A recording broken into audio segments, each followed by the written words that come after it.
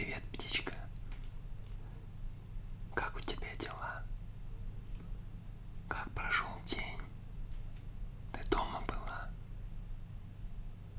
Или выходила?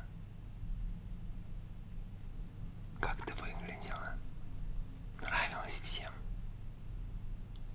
Тебе делали комплименты? Кто? Девочки или мальчики?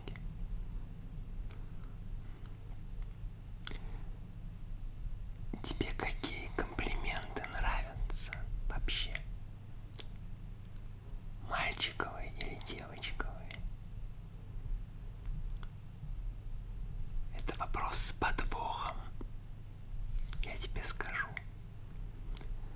Потому что второй вопрос.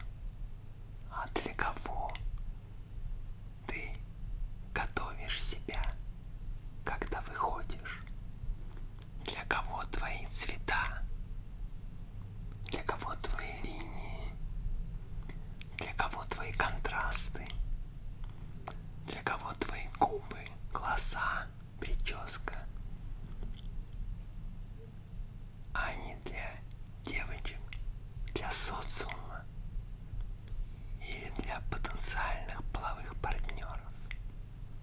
Там, конечно, есть грань, такая тонкая грань, тонкая, но ее всегда видно.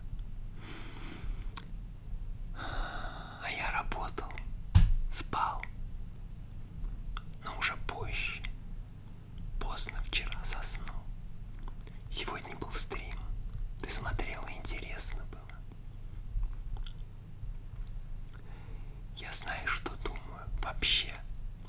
Ты как относишься к тому, что мы вот в публичном поле, что называется, что нас слышат, нас читают, оценивают хорошо, там, спасибо, восторг, или задают какие-то ядовитые вопросы.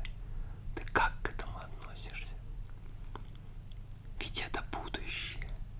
Я думаю, будущее. Каждый будет находиться вот в экране. Может быть, все время, так или иначе.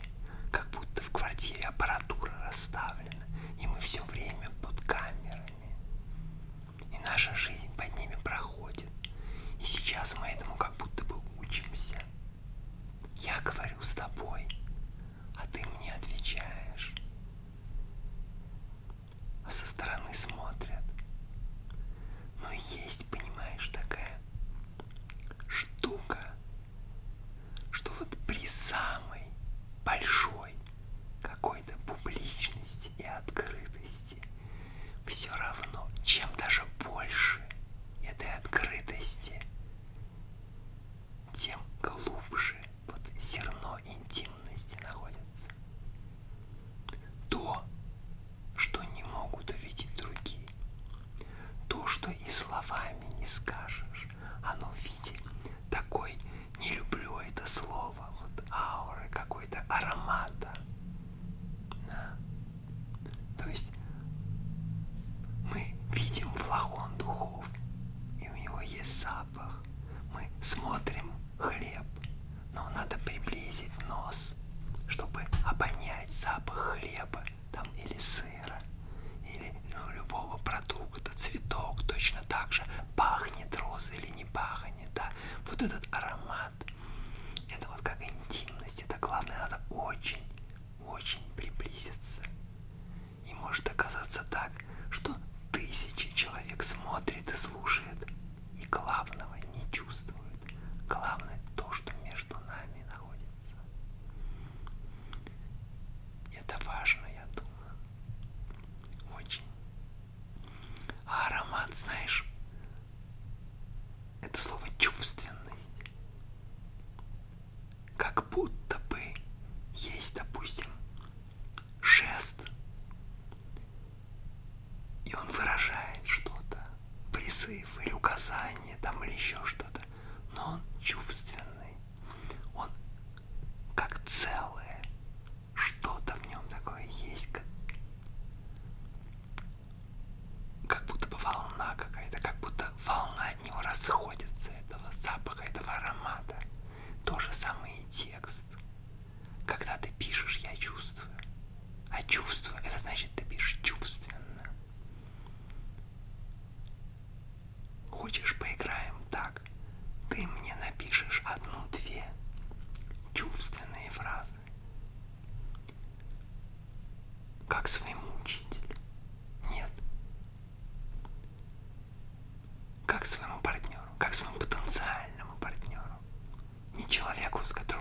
ясно.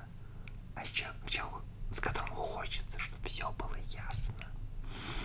Да, когда-то, и вот когда все внутри трепещет, и фразы такие просто льются, да. А я дам обратную связь, что называется, отреагирую. Сразу скажу, поменьше прилагательных. Девочки любят прилагательные, а прилагательные только мешают. Только мешают.